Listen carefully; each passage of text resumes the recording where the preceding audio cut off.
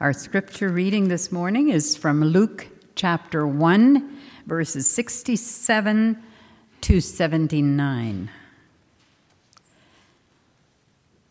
Then John the Baptist's father, Zacharias, was filled with the Holy Spirit and spoke this prophecy. Blessed be the Lord God of Israel, for he has looked favorably on his people and redeemed them. He has raised up a mighty Savior for us in the house of his servant David, as he spoke through the mouth of his holy prophets from of old, that we would be saved from our enemies and from the hand of all who hate us. Thus he has shown the mercy promised to our ancestors and has remembered his holy covenant, the oath that he swore to our ancestor Abraham, to grant us that we, being rescued from the hand of our enemies, might serve him without fear, in holiness and righteousness before him all our days. And you, child, will be called the prophet of the Most High, for you will go before the Lord to prepare his ways, to give knowledge of salvation to his people by the forgiveness of their sins, by the tender mercy of our God. The dawn from on high will break again upon us, to give light to those who sit in darkness and in the shadow of death, to guide our feet into the way of peace. Thus far, the reading of God's words, and God's blessing to you, Will, as you speak.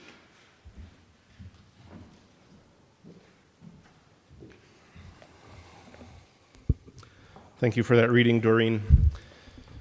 And thank you to all of you for being here this morning. Some of you were here yesterday as well, so you're giving us 2 time slots in your weekend, so I'm grateful for that. We had a great banquet yesterday, and we owe a big debt of thanks to the committee, Aaron and Helen, for all of the work that they did, giving us a good meal. Yeah, thank you.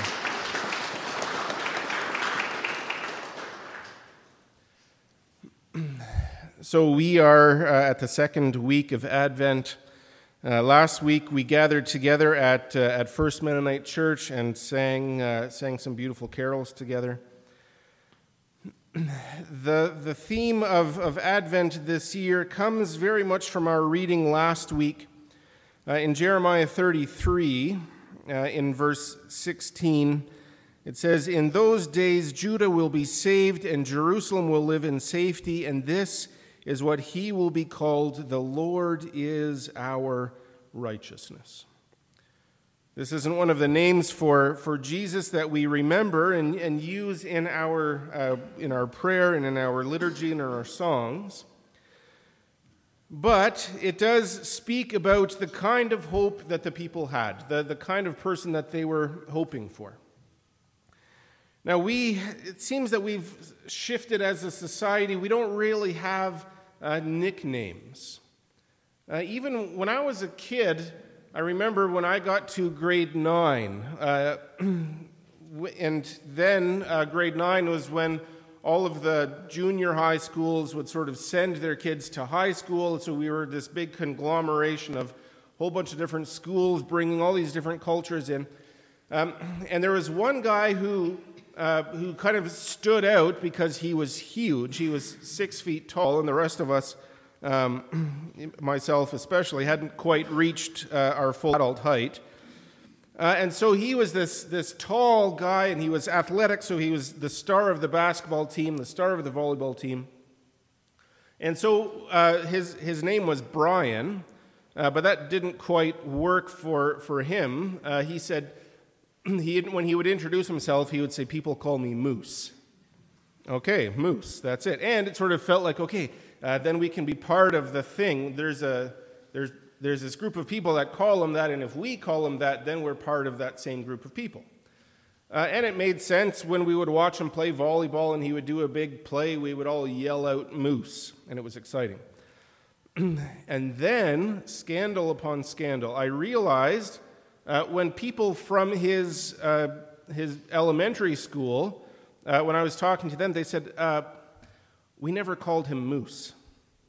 I'm like, what? He said people call him Moose because he asks them to, but he came up with it. We never called him Moose. Well, you can't make up your own nickname. There's got to be some kind of rule against that. I saw Moose a while later, and this was, 5-10 years after we graduated, and it seemed odd to approach him because I didn't know if I should call him Brian or if I should call him Moose. It seemed odd for me to address a full-grown man, an adult person, by a nickname, but I had never called him Brian before either. So that didn't quite feel right. So I didn't say his name, I just said, "Hey, how's it going?" And luckily he remembered me. But we don't really live in a nickname culture. But when we read through Scripture, we see very much. Names are a part of their regular conversations with each other and their religious practice as well.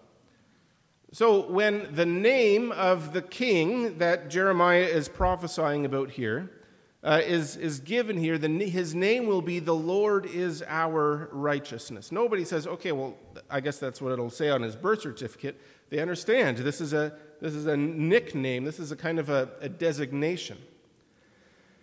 And the whole people of Israel get this because their namesake was Jacob. For a long time, he was Jacob, which already has a meaning to it.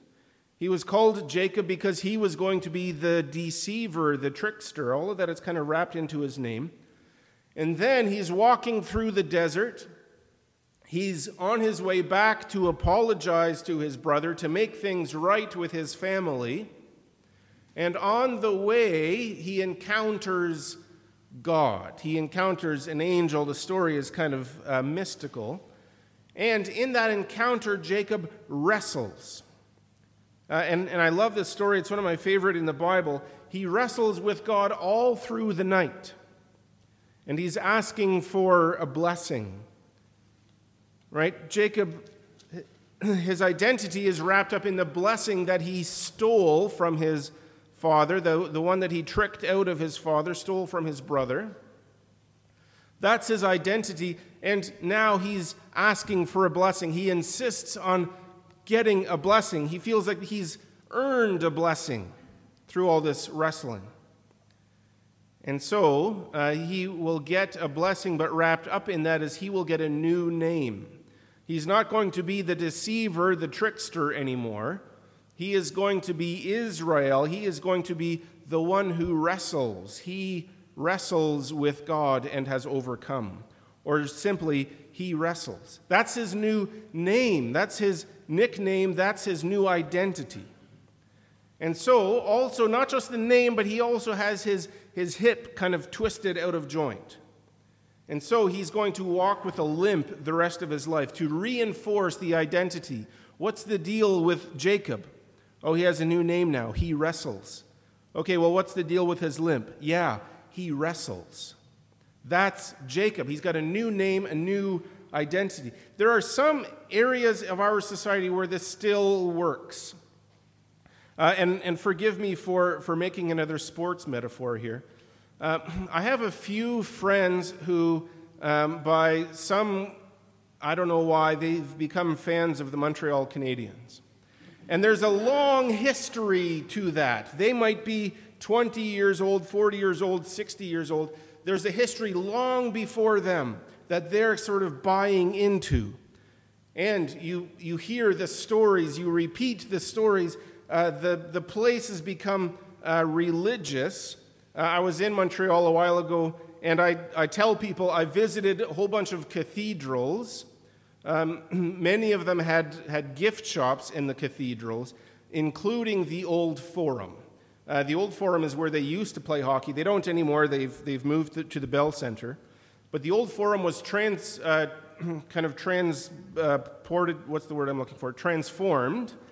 into a shopping center. But they couldn't just make it a shopping center. They still had the original ice surface marked off with statues, with plaques, with billboards, and then a gift shop so that you could, if you were there because of your hockey loyalties, you could spend money and bring home the same artifacts that you could get from the Notre Dame, from the other cathedrals around there, because this was a place of religious significance. Anyways, there are a long list of famous hockey players, many of them who had kind of picked up nicknames. One of them who didn't need a nickname, though, was Patrick Roy. Patrick Roy was the goalie when I was a kid in Montreal. And his name, Roy, means king. And people understood he was the king. He was the king of the team. He was the king of the league. He was unbeatable. And so he was the king. And he didn't need the nickname because his name already signified the royalty with which the fans had given him, elevated him above everybody else. Well, eventually that relationship soured, and they picked up some new goalies. Some of them were okay. Most of them weren't able to live up to the legacy of the king. They added a goalie whose name was Andre Racicot. Andre Racicot had a pretty good junior career.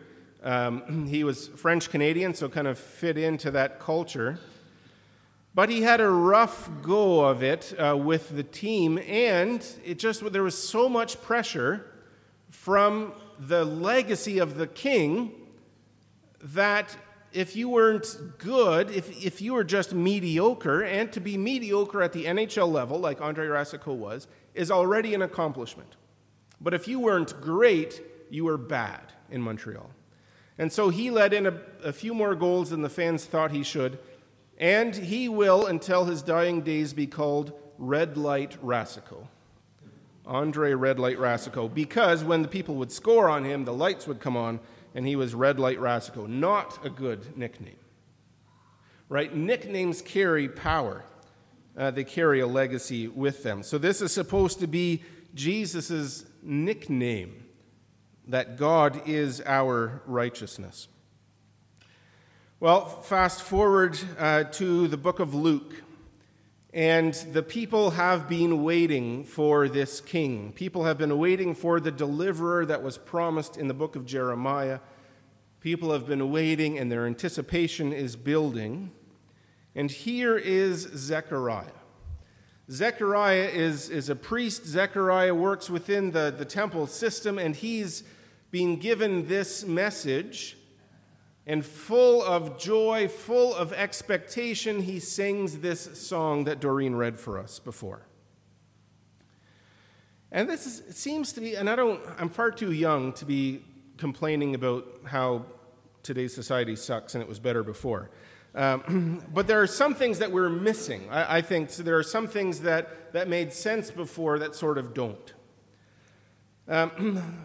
For me, when we were ready to have children, we had a conversation about would we start having children? What would we do to make that more possible?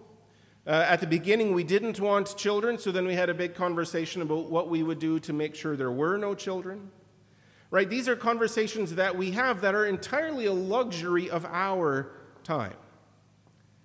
And so when the child arrived, it was partially the result of our planning. Okay, well, we are ready to have a child. Here's a child. Okay, we're not ready for a child for a little while. Now we're ready again. Okay, here's a child. Right? This is entirely inconsistent with the vast majority of human history, where all of a sudden, okay, we are going to put ourselves in a position where a child might come, and so we're going to be ready for a child whenever it comes. Okay, we're in that position. Here's a child. Okay, we're going to have to be ready now. And then there would be some people who are like, okay, we are in that position. Where is the child? Where is the child? They couldn't go to their doctor for fertility treatments. They couldn't research the physiological, chemical problems that were causing it. They wanted a child, and there wasn't a child. So we get to plan for our children, and when they don't come according to our plans, then we can dig into science and medical research. But Zechariah doesn't have that as part of his reality. So Zechariah and his wife want a child. Planning wasn't really a part of the equation. Zechariah wanted a child. His wife wanted a child. There was no child. And so, on top of the expectation that the whole people of Israel were feeling for this king, for this one who was supposed to deliver them, Zechariah has a sense of expectation for something else. And they had already given up hope, it seems. And then an answer to prayer, and then a miraculous arrival of an angel and the telling of a child coming. So then Zechariah, because he's so excited, because Zechariah has so much hope and so much excitement, this isn't just going to be a regular child, as though there is such a thing as a regular child. This isn't going to be just a regular person. This is going to be somebody special because the circumstances are special, because the story is special.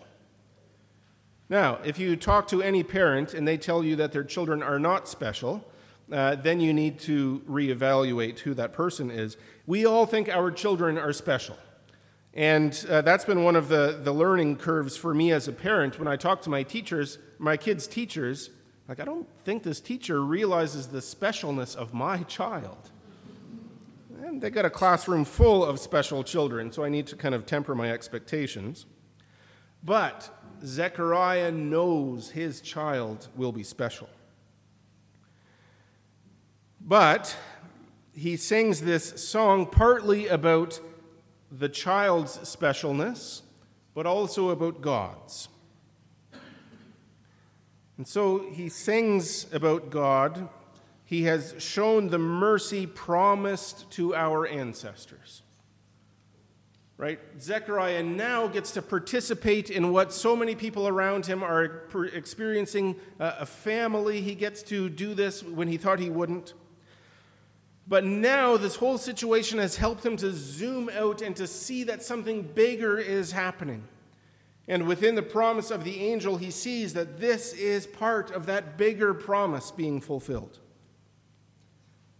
That God's promise, the promise of God's mercy, is coming. There was a solemn pledge made to Abraham. The people were waiting for this pledge to be fulfilled. And then he writes, "He has granted that we would be rescued from the power of our enemies, so that we could serve him without fear in holiness and righteousness in God's eyes for as long as we live." In holiness and righteousness. Righteousness has a few different uses in Scripture, especially in the Old Testament. Righteousness can be a status, sort of uprightness, a goodness that is because somebody does good things. You can have righteous behavior. And when it comes with righteousness, then there's sort of an understanding that this good behavior is the result of this promise. But then there's also the righteousness that is sort of a status that's kind of the result of the good behavior. Right? So there's righteousness that's the result of good behavior, and then there's good behavior resulting from God's promise. Right? There's good behavior that's resulting from the status of being right.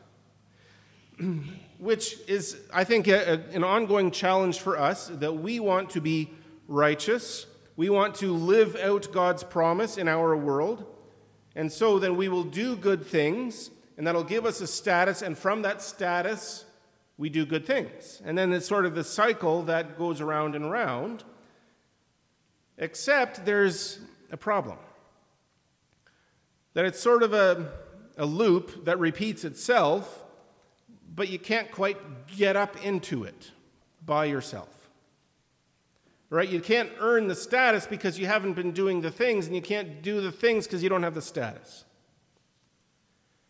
And so this is kind of the challenge of the prophets, that Israel couldn't be good because God hadn't blessed them, and God wouldn't bless them until they were good. And it felt like they had a blessing, and they were being good, and they had followed a good prophet, a good leader, a good king, whatever, and then they would fall away again. And then they would lose the status, and then the whole agonizing process repeats again. So, then if God becomes the righteousness, then you're already in the loop. Then you don't have to worry about starting it on your own. You don't have to worry about getting there yourself. You're already there. You're already in the relationship. Within the relationship, then you live out the values of the king. You live out God's values. And then because you do that, you demonstrate you're in the relationship, but you were there already. So this magical child, this miraculous child comes. They name him John. He lives in the desert. He eats locusts and wild honey. This is Luke chapter 3. And so I'll read little excerpts here from this chapter. So verse 3, it says, John went through the region of the Jordan River, calling for people to be baptized to show they were changing their hearts and lives and wanted God to forgive their sins. Right? So he's calling out to them to participate in this relationship. He's out in the wilderness, and all of this is symbolic. Right? All of this is prophetic. Right? So he's not John the son of Zechariah. This is John the Baptist. Right? This is his nickname. This is his identity. This is what he's doing. So he's in the wilderness, which is a symbol of chaos and disorder. That when the people of Israel were in the wilderness, wandering through the desert for 40 years, they were in the wilderness. It's shorthand for they were living in a time of chaos and instability. They didn't know who they were. They didn't know where they were going. They were in the wilderness. And then John comes, and the prophecy is fulfilled in him. So in verse 4, it says, this is just as it was written in the scroll of the words of Isaiah the prophet. So John is referring people to the prophet. A voice crying out in the wilderness, prepare the way for the Lord, make his paths straight. So when Isaiah is saying there's going to be a voice in the wilderness, there's a double meaning here. Is this going to be somebody calling out from the desert? Or is this somebody calling out in chaotic times? The answer is yes, both of those things. So here is John. He is calling out from the wilderness. He's calling out from a time of chaos and disorder. Who are we as Israelites? Are we simply going to be subjects to the Romans, just like we were subjects to the Greeks, just like we were subjects to the Persians, just like? Or are we something different? Is the promise of God still coming, or have we been forgotten? All of this was in the minds of the people. All of this was part of what Zechariah was responding to and what now John is speaking into. Prepare the way for the Lord. Prepare the way. God is coming, and we need to be ready. We need to be living out the righteousness already so that when God comes, the loop continues. Every valley will be filled, every mountain and hill will be leveled, The crooked will be made straight, the rough places made smooth. All humanity will see God's salvation. So part of the trouble when we look at these texts is these words take on religious meaning and not much else. So righteousness for us is just somebody is righteous if they don't do anything wrong. And we don't feel like we are that person, so we don't think that word applies to us. Salvation, we think, well, that's going to heaven. Well, no, salvation is being saved. Salvation is being rescued. Salvation is being redeemed. So here, and all of those, it's hard to take the religiousness out of those words, but John is painting a bigger picture. Maybe he's going to be calling out from the actual wilderness. Maybe he's going to be speaking in a time of chaos. But just because he's speaking doesn't mean that all of the valleys will literally be filled in with dirt and be turned into plains. No, now it's clear that this is prophetic language. All of the parts of our society where there are peaks and valleys, all the parts of the economic reality where there are highs and lows, that's going to be leveled. All of the parts of our society where there are important people and unimportant people, leveled. All of the parts of our society where there are people who are special because of their beauty, because of their intelligence, leveled. All of that. Every mountain and hill will be leveled. The crooked will be made straight. The people whose lives are defined by crookedness will be straightened, and the rough places made smooth. All humanity will see God's salvation. So this isn't just a prediction of who will come, but of who we will become as a result. So we want to participate in God's righteousness. We want to be part of the loop of doing good and being good, and then doing good because we are good, and then being good because we have been doing good. We want to be part of that, and we want that loop to continue. But for this to become true, for God's salvation to arrive, for God to be our righteousness, then it isn't enough to just wait for Jesus to level the hills and valleys. It isn't enough to wait for Jesus to flatten out the mountains. That's our work. It isn't enough for Jesus to just say, okay, now rich and poor are equal. That's up to us as his followers to say, okay, in these ways we will make the rich and the poor equal. It isn't enough for us to just appreciate the beauty of the poetic prophecies that are presented to us. It's our job to take ownership of this, to participate in this, and level the hills and valleys in our society and in our families.